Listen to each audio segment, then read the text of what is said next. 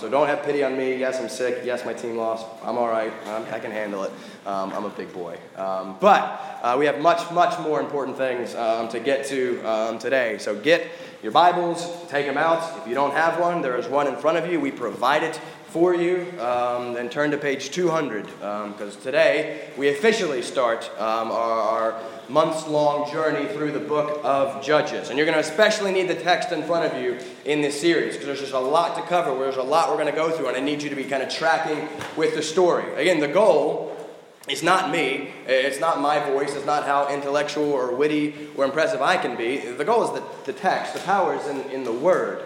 And so you need that open in front of you, and what I'm supposed to be saying, what I'm saying is supposed to be coming from that Word, because that's what God works through, and that's what He uses. So open that up and follow along with me. This is called the book of Judges, right? Well, we don't actually get into any Judges until chapter 3. There's this cycle between chapters 3 and 16 of these basically 6 different cycles of Judges. We're going to see the same thing over and over and over again. People are going to rebel against God. God's going to then turn them over to their enemies. Retribution, He's going to repay them for what they've done. People are going to cry out to God. They're going to repent and come back to Him. And then God's going to send a judge to defeat those enemies and restore the people. That's the cycle. That's Judges over and over and over again. Rebellion, retribution, repentance, restoration. Over and over and over again. So that's the whole book, but we're not there yet. Did my mic fall? Did I lose my mic? What happened here? I have no mic. Where is the mic? Oh, here it is. Sorry. Thank you. What is going on? My mic came unclipped. There we go. That's what happens when you get too excited. Thank you. Elaine is like something's wrong. Elaine is like my go-to for... She keeps me alert of things. So that's the cycle of the book of Judges. But we're not there yet. We've got this introduction we've got to get through. And this is really important because chapter 1 is basically going to set the pattern and set the stage for everything that is going to come. Everything starts here. And if we get this chapter, it's going to really help us understand the rest of the book. And as we talked about last week, man, things are about to get a little bit weird. Things are about to get a little bit graphic and disturbing. And what we're going to do is, I want to convince you that these 3,000-year-old stories are very relevant and important to your life here today in the 21st century. We're going to look at their lives. We're going to look at God's dealing with them as a paradigm for our lives and how God deals with us. But remember, we're not looking at these stories as moral examples. These guys are all pretty terrible, as we're going to see. But no, we're looking at these as warnings of the great danger of sin, but then for that purpose to then lead us to the great faithfulness of God in preserving and protecting and being with His people in spite of their unfaithfulness to Him. All right, so sin is basically the main theme of the book, and we're going to look at a lot of that. All right, things are going to get really, really bad. And if you're anything like me, your life has probably been one long struggle with sin, right? A struggle that is quite often probably marked by failure. The problem is that we're often not very concerned about that, right? We don't take sin very seriously these days. Well, Judges is going to help correct that for us because it is going to show us very graphically the consequences and the wages of sin. And in so showing us the graphic nature of our sin, what it's going to do is then just kind of magnify the grace and the mercy and the goodness of our God who is faithful to us through that sin. Right? Israel's about to struggle a lot.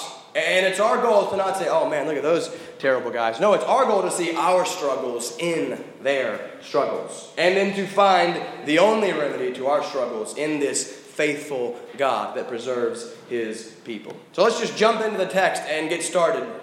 We're going to have to do this a bit differently than usual. If we don't want to be in Judges for 3 years, we're going to have to cover some big chunks of text. Right? And again, it is our firm belief that the Word is the most important part. So I am committed to whatever I preach on, reading that whole text, which will leave a challenge for us here. So instead of just reading the whole thing for you up front, I'm going to be reading and talking. I'm going to kind of break it up a little bit as we go, so we don't just read for 10 straight minutes in this text. And listen, some of you have never read Judges. I'm going to read it for you. I'm going to make you read Judges. This is going to be the first time many of you have ever read this book. So it's important that we read the text And plus, you guys can laugh at me as I try to pronounce all of these really, really difficult names. So that's different than we've always done, but we'll do it. 3 headings to help us organize our thoughts this morning. We're going to talk just about context at the beginning, then the conquest, and then we're going to look at the compromise of Israel. Let me pray for our time, and then we'll continue. Father, I believe in the Holy Spirit. I believe that He is real and that He works, Father. And so right now I need Him to come and work through me. Father, I have great weakness physically, but Father, more importantly, I have weakness spiritually. Father, I am helpless to do what I would like to do here this morning. Father, only You, through Your Spirit, through the Word, can accomplish what needs to happen this morning. Father, help us to see the truths of this text. Father, I pray that Your Spirit would show us our sinfulness, show us Your grace, and that everything that we do in this ancient book would lead us and show us and point us forward to Jesus Christ. Father, this time is about Him. We are all about Him. We exist for Jesus, and we exist because of Him. So, Father, we need You. Work in me, work through me, Father, for Your glory and for the good of everyone in here. And, Father, I ask and I pray all of this in Jesus' name. Amen. All right, Judges chapter 1, just verse 1 to start. After the death of Joshua, the people of Israel inquired of the Lord, "Who shall go up for us against the Canaanites to fight against them?" All right, if any of this is going to make any sense, we've got to get a little bit of context first. And verse 1 gives us that historical context after the death of Joshua. Right? That's why we just read Joshua 24. Right? It just happened right before we get to Judges chapter 1. And a number of Old Testament books begin the exact same way. Right? Joshua starts after the death of Moses, which means that to understand Judges, we've got to understand Joshua, and to understand Joshua, we've got to understand Moses, which is the first 5 books of the Bible. So here, as we begin, for you is the quickest ever summary of the first 6 books of the Bible. 211 chapters, 6,510 verses, about 2 minutes is the goal, right? In the beginning, God, nothing else. But out of His abundant glory and His goodness and His love, He creates. And most importantly, He creates for Himself a people. Right? People who are like Him in many ways. He is their creator. He is their king. They owe everything to Him. Well, what happens? They rebel against Him. They reject Him. And they separate themselves from Him. And the natural result of their choice is death. And this is how things would have remained were it not for God's gracious intervention. He right away provides a way for man to be restored and reconciled to God. God is committed to His original plan of creating and preserving a people for Himself. So in chapter 12 of Genesis, God calls and saves a man named Abraham. And He makes 3 promises to Abraham. And these 3 promises, you got to get these to understand the Old Testament. He says to Abraham, I'm going to give you a great land. I am going to make you into a great people. And I am going to make you a great blessing to all other peoples. And this is a covenant, which is just kind of like a contract or an agreement. Right? God makes these with His people. And it's this promise on His part to do things for them, though they do not deserve it or earn it. We go from Abraham to Isaac to Jacob to Joseph. Like Jacob is the father of this 12 sons who are going to be the 12 tribes of Israel. And at the end of Genesis, God's people are thriving and growing down in Egypt. The very next page, the beginning of Exodus, things have changed. God's people have grown, they're big, and they're great and strong in number, but they are now slaves in Egypt. God has mercy on them. He rescues them. He brings them out of Egypt under the leadership of Moses. And then they begin this 40-year-long journey to this land that was promised to Abraham 400 years earlier. Exodus, Leviticus, Numbers, Deuteronomy, all covers that journey. God binds Himself to His people through another covenant. He gives them a law. They reject Him continually. He refuses to ever completely reject them. And then finally, eventually, He brings them to the cusp of the promised land. That's where Joshua 24, right? They've entered into the land, right? The end of Deuteronomy, we just sang it, on Jordan's stormy banks. And they're standing on the banks, looking over the Jordan into the promised land, right? And that's basically where we stand. Joshua then goes into the land. They kind of conquer it. One big nation together, Israel conquers the land. But now it is left to the tribes individually to possess their individual inheritance. And that's what Judges is about. Joshua is mostly positive and triumphant, but Judges is a little bit different. Joshua has died. And the key to understanding what's going on here is you've got to get the land. You've got to understand how important this land is. It's not necessarily about the physical land. It's about what the land represented. Blessing, God's grace, covenant with him. He had told the people over and over and over again, I'm giving you this land, take it. I'm giving you this land, take it. And as we read in Joshua 24, we see the people very clearly, solemnly swearing to do this. We also will serve the Lord, for he is our God. Right? They're covenanting. They're promising that they're going to do it. And now we get to Judges to see if they actually will. Verses 2 through 7. And the Lord said, Judah shall go up. Behold, I have given the land into his hand. And Judah said to Simeon his brother, come up with me into the territory allotted to me, that we may fight against the Canaanites. And I likewise will go with you into the territory allotted to you. So Simeon went with him. Then Judah went up, and the Lord gave the Canaanites and the Perizzites into their hand, and they defeated 10,000 of them at Bezek. They found Adoni-Bezek at Bezek, and fought against him, and defeated the Canaanites and the Perizzites. Adoni-Bezek fled, but they pursued him and caught him and cut off his thumbs and his big toes. And Adoni-Bezek said, 70 kings with their thumbs and their big toes cut off used to pick up scraps under my table. As I have done, so God has repaid me. And they brought him to Jerusalem, and he died there. All right, and it begins. Toes and thumbs are being cut off. And I want to warn you up front that if you're uncomfortable with this story, then Judges probably isn't for you, because it's going to get a whole lot worse than this. But this, I think, provides us a privilege, an opportunity to talk about kind of an important question that's probably lingering in the back of many of our minds. Here's the big issue people have with Joshua and Judges. If you've ever talked to a non-believer, ever, I'm sure this has come up at some point. And we just ran through this history and glossed over the fact that we now have one people group moving into an already occupied land and wiping out and driving out that other people group. What do we do with this? Is this genocide? Is this ethnic cleansing? How could God possibly command such a thing? And you need to have an answer to this question, because it does raise this issue.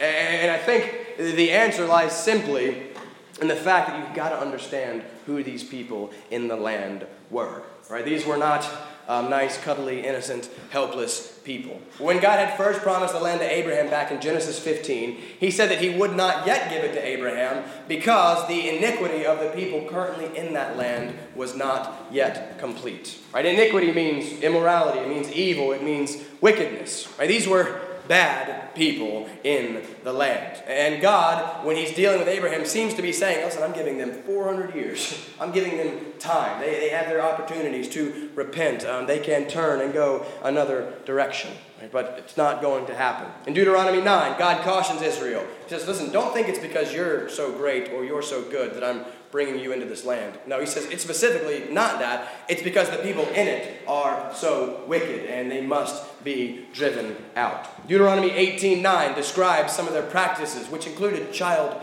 sacrifice, the burning of their own children to appease one of their gods. There's this other book called The Wisdom of Solomon. Right? It's not scripture. It's not part of our Old Testament, but it's an ancient book, and there's probably some history to it. Listen to what it says in chapter 12. It says, those who lived in the old Holy Land, you hated them for their detestable practice, their works of sorcery and their unholy rites, their merciless slaughter of their children, and their sacrificial feasting on human flesh and blood. That's how this ancient source describes the practices of these Canaanite people. Right? It's a bit disturbing. It sounds like there were vampires and zombies in the land or something. So this conquest was not ethnic cleansing. This was not imperialism. What this was a unique, one-time in history example of God using his physical nation of Israel to enact his judgment against evil. This was justice. For centuries, God had been patient with the perverted wickedness of these people, and the time had come for God to act. ISIS, Jihadi John, right? We all desperately want there to be justice for the terrible acts that these men have committed. Well, that's all that these wars were about. They were justice. They were God using his people as his tool of justice to bring about judgment. Now listen, God's people, Old Testament, were a physical people.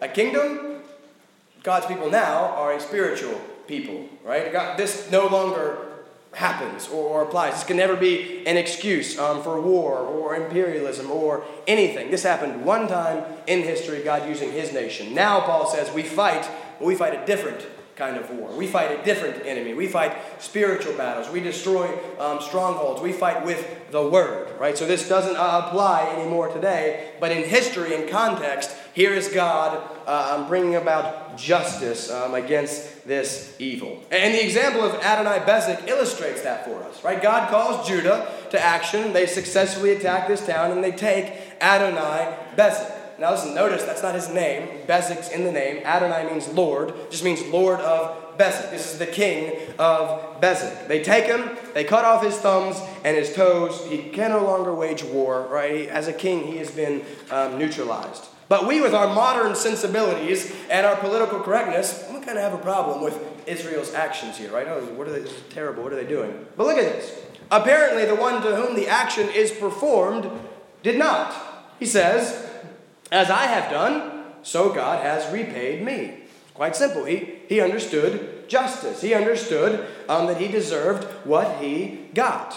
And so God's judgment throughout history is simply to give people over to the natural consequences of their actions and desires, right? The life that they themselves have chosen. We can't go through all this again because we just did it 2 weeks ago in Galatians 6. Remember, with the principle of reaping and sowing, our actions have consequences, cause and effect. And that's what we see in Romans 1, right? People, they knew God.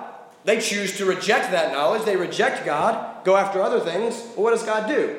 He just gives them those other things. He says, this is what you want? All right, here you go. He gives them over to their desires. He gives them what they want. Right? The Canaanites for centuries had chosen to pursue a life of evil and injustice, and now the natural consequences of that is justice. And Adonai-Bezek gets that. He seems to be very resigned and understanding of what has happened to him. So this was justice for the Canaanites, and it was protection for the Israelites. Right? We don't send our children to daycares run by drug dealers and prostitutes, right? It's just not a good idea. It's common sense, right? You don't want to put them in that environment. You don't want to surround them with that influence. God knew how seductive the evil practices of the Canaanites would be. He knew the danger of constantly immersing yourself in that world. Eventually, it's going to rub off on you. So repeatedly in Exodus and Deuteronomy, God is just warning them over and over. He says, when you get in the land, drive them out. When you drive them out, tear down those idols. Do not marry their women, because they will lead you to worship other gods. He knew that it would draw them away from the worship of him. And listen, this is eminently practical for us today, isn't it? Right? We're not fundamentalists, or we're not saying cut yourself off and separate from the world. No, that's not biblical. We're sent into the world, right? We're called to love and to serve and to minister to the world, right? You can't do that if you don't know anyone in the world, right? Have non-believer friends, have them over for dinner, love them, serve them, share the gospel with them. But that's completely different than surrounding yourself and immersing yourself in the world. That's what the Israelites were going to end up doing.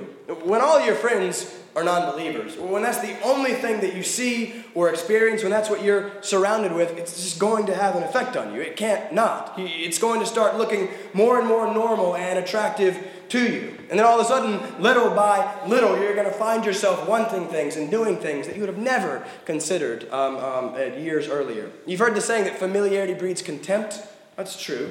Familiarity also breeds comfort, which breeds consent, which breeds compliance. Right? As things start to become more and more familiar, they start to seem more and more normal. And as it starts to seem normal, then all of a sudden you're like, well, wait, why wouldn't I do this? This is what everyone else is doing.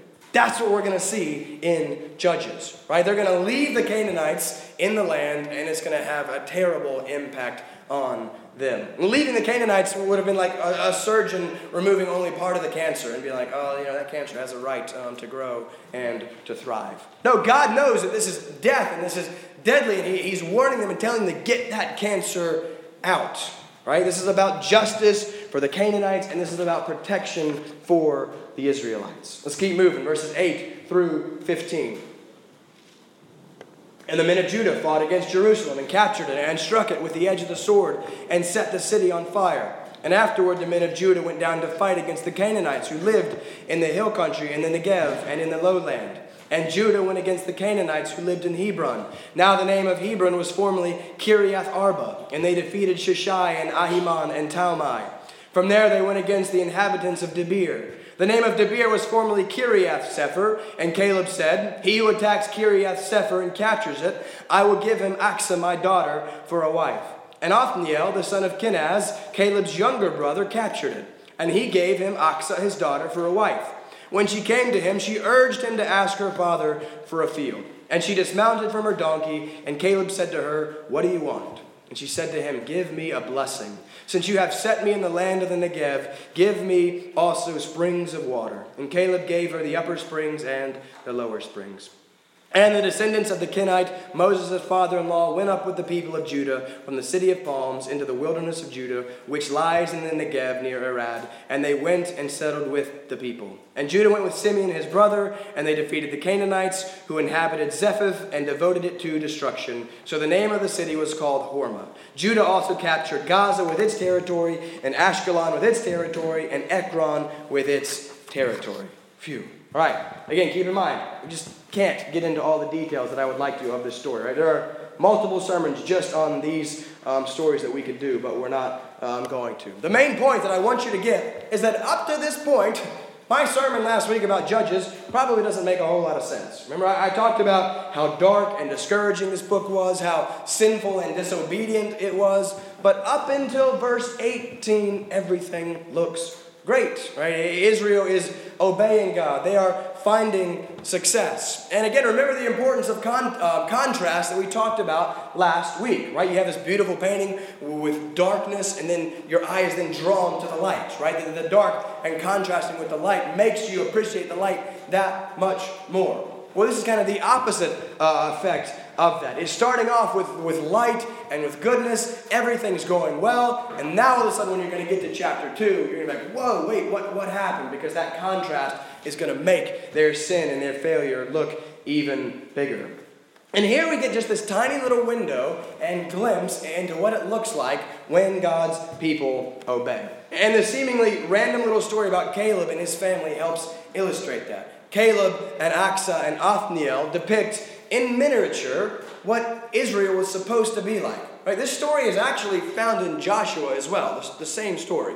It's here also to kind of give us this foil, this comparison to say, look, here's what it would have looked like, here's what it could have been, here's what it should be, and the rest of the book is going to be a stark contrast against that. This is the model that pretty much everyone else is going to fail to live up to. These guys are going to be a rebuke to the rest of the people. They are a picture of obedience, of discipleship, of what walking with the Lord looks like. And while there's a lot of the details we could read into, I just want to briefly draw out a few things. Now first, don't let our terrible modern notions of romance ruin a beautiful thing here. Right? Caleb says he will give his daughter to whomever can take Debir.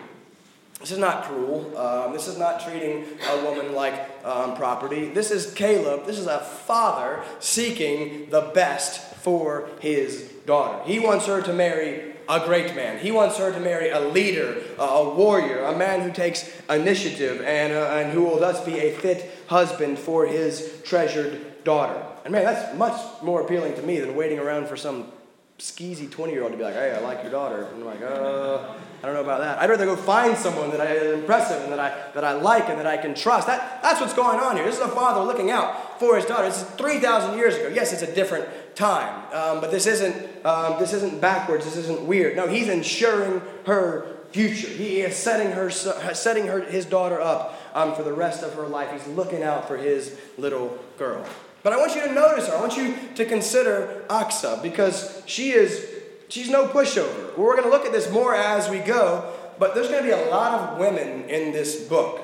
And there's a general correspondence between the portrayal and the treatment of the women in these stories and the spiritual condition of Israel. right? So we start off with Aksa and Deborah, strong women. They're going to be taking initiative. They're going to be leading. But we're going to close with Delilah. We're going to close with this concubine, a mistress, a sexual slave, basically, who is going to be brutally and disturbingly taken advantage of and mistreated. So we start here with a strong woman being given in marriage by her loving father to the most worthy man. The book is going to close with worthless men stealing and forcing kidnapped women to be their wives. It's deplorable, right? Keep an eye on the women in this book, right? The women are an indicator of how Israel is doing. Right? Obedience to the Lord, we see strong women that are highly valued, that are prized and treasured and treated well. Disobedience and the worship of idols, we start to see women who are enslaved and brutalized and who are treated as objects. And man, isn't that applicable today, right? Studies continue to show that an overwhelming majority of men regularly consume pornography. Books and movies like this awful 50 Shades of Grey, which is basically about violence towards and the exploitation of women, are now celebrated and normalized and elevated as a good thing. Right? So as you see drifting from God, women are treated more and more as objects to be used for man's enjoyment. Right? We're going to see that in Judges, and that totally reflects what's going on in our culture as well. So there's this nice little picture, this little glimpse of what it could have been like when they were obeying and following the Lord. Here's this beautiful, strong, powerful woman leading and taking initiative, and you're just going to see this dark, disturbing descent downwards, and we'll see that as we go. One last important thing I want you to notice here. These three people, Othniel will meet again in 2 weeks. He's the first judge. It's these three, they're held up as the paradigm of obedience. They're greatly blessed. They receive much grace from God, and from here on out, we're not going to see a whole lot of that. But who were Caleb, Aksa, and Othniel? Look at verse 18. This is interesting. There's a reason why verse 18 comes after this story. Verse 18 turns to talk about the Kenites. Right? The Kenites were not Jewish. The Kenites were not part of the people of Israel. Joshua 14:14 tells us that Caleb was a Kenizzite. And both of these people, the Kenites and the Kenizzites, show up back in Genesis 15:19 when God is telling Abraham about the people in the land that they are going to have to drive out. Which means what? These were Canaanite people. Which means that Caleb, Aksa, and Othniel were all Gentiles. Right? They were all outsiders. They were all foreigners to the people of God. They were not naturally and physically part of Israel. They're not Jews. They're Gentiles. And that they're converts to the faith, which is really, really neat, right? You see what I'm hitting? This is a little picture 3,000 years ago of the church, basically. We're going to run through 20 chapters of gross disobedience on the part of God's natural physical people. But here at the very beginning, we see people who were not part of God's natural people receiving great grace, which shows us that this is what God was always about. He is a missionary God. His plan was always to create for himself a people from among all the peoples. Right? This is the church, Israel, not true Israel, not designated by race or physical descent, but Israel, spiritual Israel. By grace, through faith, Jew and Gentile together, one people, one Lord, one salvation. Right? So here's Gentiles as held up as the paradigm of obedience here at the beginning of the book. That's really, really interesting. But the main point to get in these first 18 verses is quite simply is to see the great success of the people. The book stops here. Everything's great. Everything is perfect. They're obeying. Things are looking up. They said, we're going to follow you, Lord, at the end of Joshua. And here we see them doing it. And he leads them to great victory. But starting in verse 19, things subtly start to shift. Let me read 19 through the end of the chapter, and then we'll finish up. This is still God's word. I'll read it quickly, but let me read the rest of it. And the Lord was with Judah, and he took possession of the hill country, but he could not drive out the inhabitants of the plain because they had chariots of iron. And Hebron was given to Caleb as Moses had said, and he drove out from it the 3 sons of Anak. But the people of Benjamin did not drive out the Jebusites who lived in Jerusalem. So the Jebusites have lived with the people of Benjamin in Jerusalem to this day. The house of Joseph also went up against Bethel, and the Lord was with them. And the house of Joseph scouted out Bethel. Now the name of the city was formerly Luz. And the spies saw a man coming out of the city, and they said to him, Please, show us the way into the city, and we will deal kindly with you. And he showed them the way into the city, and they struck the city with the edge of the sword, but they let the man and all his family go. And the man went to the land of the Hittites and built a city and called its name Luz. That is its name to this day.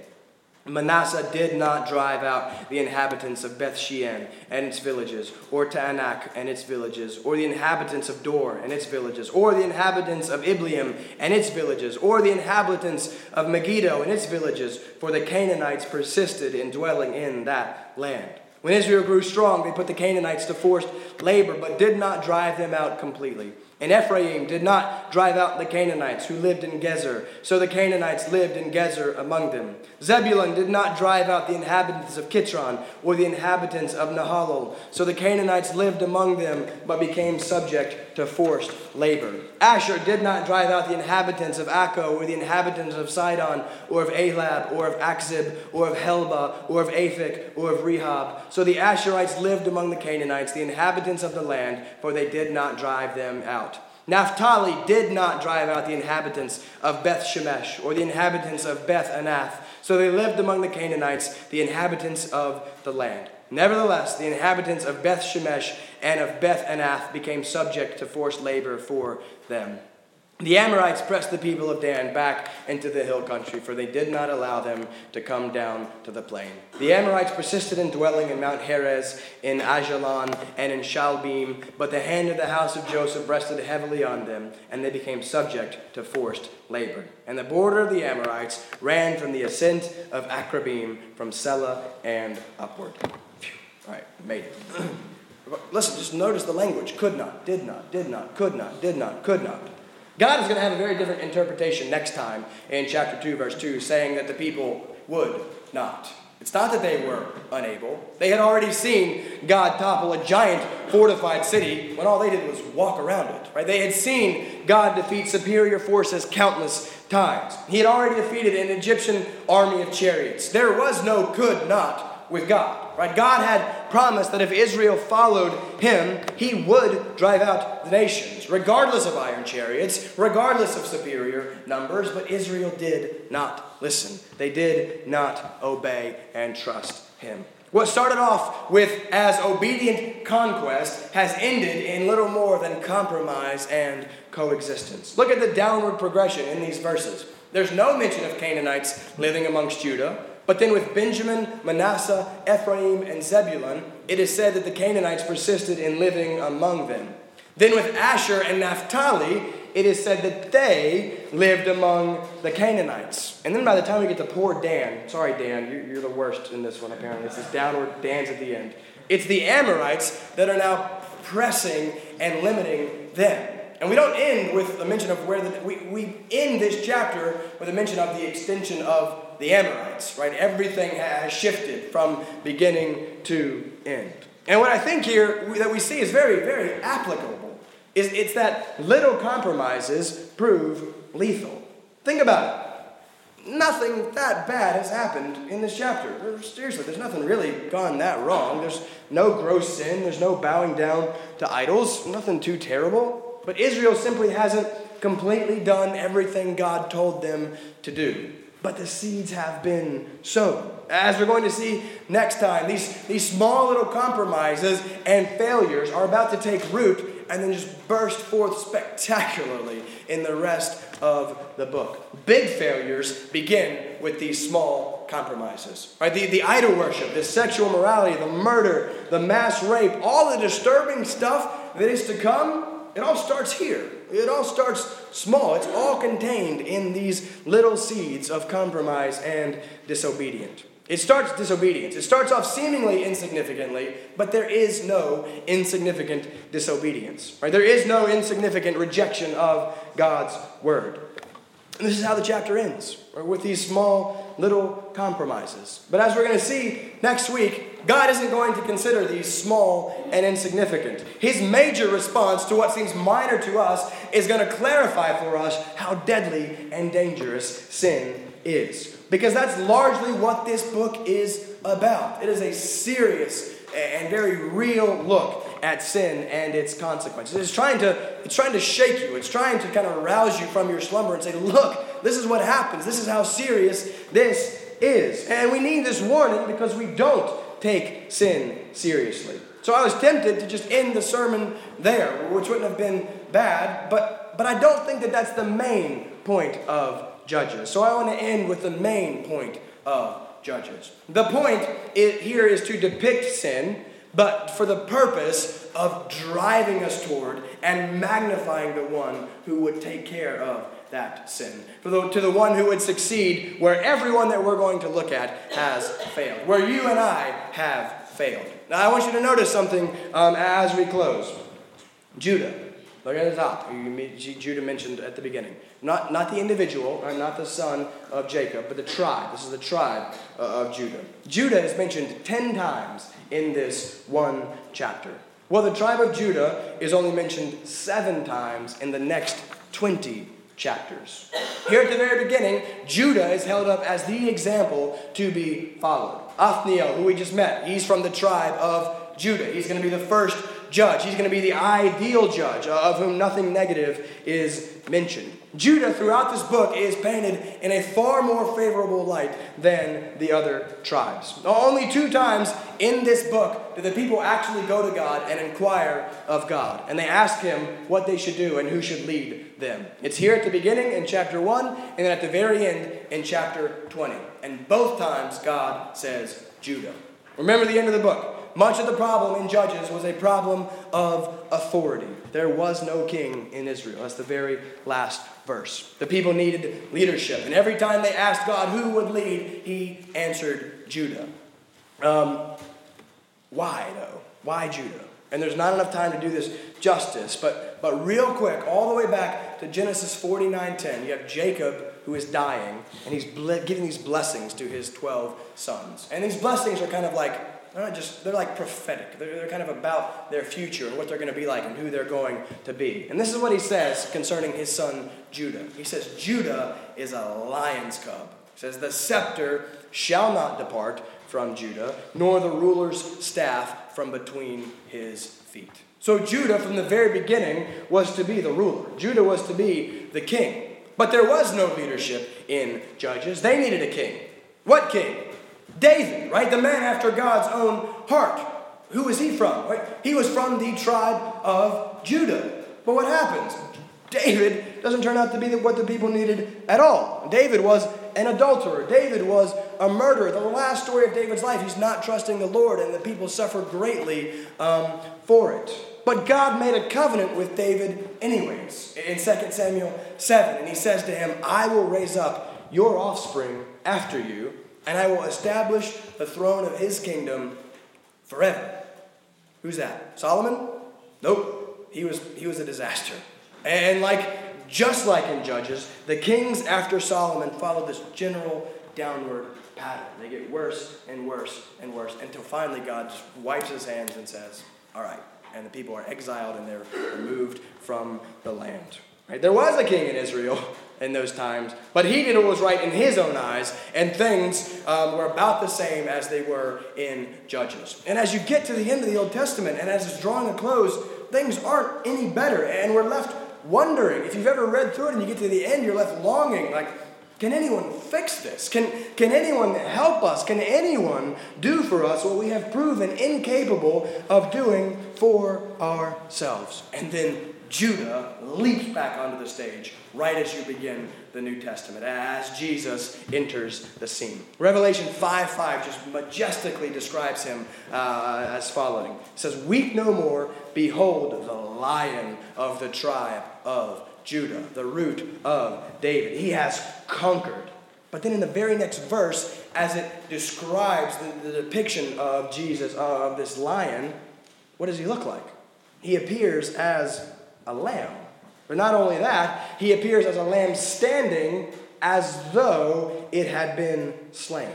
Jesus is the Lion of Judah. He is the one that the people needed. He is the one that Judges points us forward to. He is the only one that can do what so many before him failed to do. He is the only king fit to lead his people.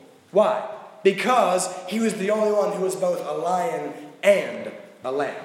Meaning that he led in a way that no one before him could. Meaning he could actually do the one thing that we could not do for ourselves. Judah tries to lead the people. The rest of the judges try to lead the people. David, Solomon, the other kings try to lead the people, but it always fails. Why? Because they couldn't solve the people's real problem. They could not deal with the major theme of this book, which is sin.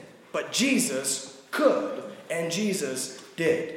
You see, the disturbing sin of Judges is supposed to remind us of the disturbing sin in our own hearts. The complete inability of anyone in Judges to do anything about that is supposed to remind us of our complete inability to do anything about that. And in so doing, it forces us to look elsewhere. It forces us to take our eyes off of ourselves, off of anyone around us, and say there's got to be someone else. There's got to be someone who can do this for us. And that's why Jesus is so remarkable. He is the Lion of Judah that comes, but he comes as a lamb. No one expected that. He is the king that comes. They were expecting that, but he comes as a servant. No one was expecting that. Why?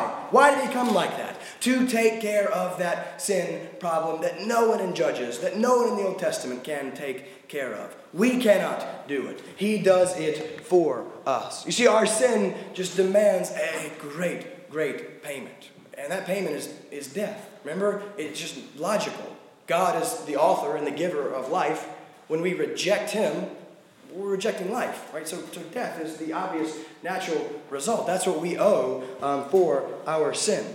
But the gospel is the only thing that says that Jesus came to make that payment for us by dying for us. That's the whole point of Judges. Judges gets us to Jesus. Judges shows us our great need for Jesus. And it helps us to appreciate the magnitude of what he has done for us. We are Israel in this book, right? We're the terrible ones who are disobeying and rejecting and running. We're the ones going after other gods and doing what is right in our own eyes. But the amazing thing that we're going to see about this book is that God never completely rejects his people. He never gives up on his people. He pursues them. He makes a way for them. And he does so ultimately through Jesus Christ. And that's what Judah points us to. Oh, Judah's going to lead. He's going to fall short. Oh, David's going to lead.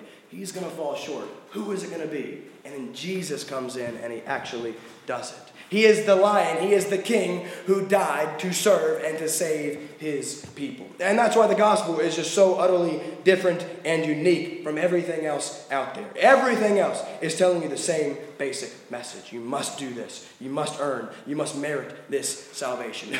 Judges is a giant slap in the face and says, good luck with that. Like, here, go for it. Here's what you are like apart from him. Only the pure gospel presents this as a gift, as grace. It is a gift. You don't do anything for it. You don't deserve it. You don't work for it. You can't. You are Israel in Judges. You are the one running and rejecting. But the good news that we're going to see in Judges and that we're going to see more clearly in the gospel is that God runs right after you. He has rescued you. And all we are called to do is rest in that, right? That's grace, right? It's different, and I want to make sure you get that it's different. You know, you always hear the illustration, I've used it before, of the, oh, you're treading water. You're like, oh no, I'm treading water, I need help. And someone throws you a rope, and like, you just have to grab the rope. That's Jesus, and you'll be saved.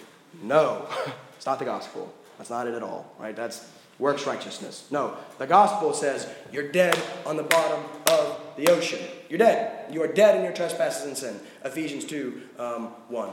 Dead people don't do stuff. Dead people don't do good. Dead people don't choose correctly. But then it says, but God. You were this, but God is this. And out of his great mercy and his great love, he goes down and he gets you. And he replaces you with Jesus. Jesus dies so that you can live. It's a gift. It's grace. And Judges, I think, is going to help us see how much what we just sang, we're about to sing, it's the last song, salvation belongs to our God, right? That's That's the gospel. That's what we believe. It doesn't belong to us. It's not about me. It's not my merit. It's not what I can do. It's his gracious and merciful gift to his people. So the great sin in Judges is just going to magnify that and help us love this Lion of Judah, this Lamb who was slain for his people. That's our only hope. Judges says you can't do it. The good news is that God has done it for you. All right, let's close with a word of prayer as we wrap up here. Father, I thank you for your mercy. Father, I thank you for your faithfulness to your people that we're going to see displayed in Judges. Father, we confess that we are Israel. Father, we have covenanted and committed to serving and to following you. Father, in the very next chapter, Lord, we're already not doing it. Father, I see that so disturbingly in my own heart, Lord. Father, have mercy on me, a sinner, Lord. And I pray for every one of us in here that this Judges would be a wake-up call to our own condition, to our spiritual condition apart from you. Father, that we have nothing to offer, that we have nothing to bring to the table except for the sin that demands the death of your Son. Father, we thank you that you have provided for us a way. You have provided the death that was required in our place by sending your Son Jesus to die for our sins. Sins already committed, sins yet to be committed, sins that we're not even aware of. Father, it is finished. It is covered. It is paid for on the cross. Father, so we thank you for doing for us what the Judges couldn't do and what we could not do for ourselves. Father, help us to love you. Help us to serve you. Father, send us your Spirit, Father, and enable us to do what we cannot do for ourselves. So, Father, I pray that as our sin is laid bare in this series, Father, I pray that your grace would just shine forth and that you would receive much, much glory. We pray all of this in Jesus' name. Amen. Amen.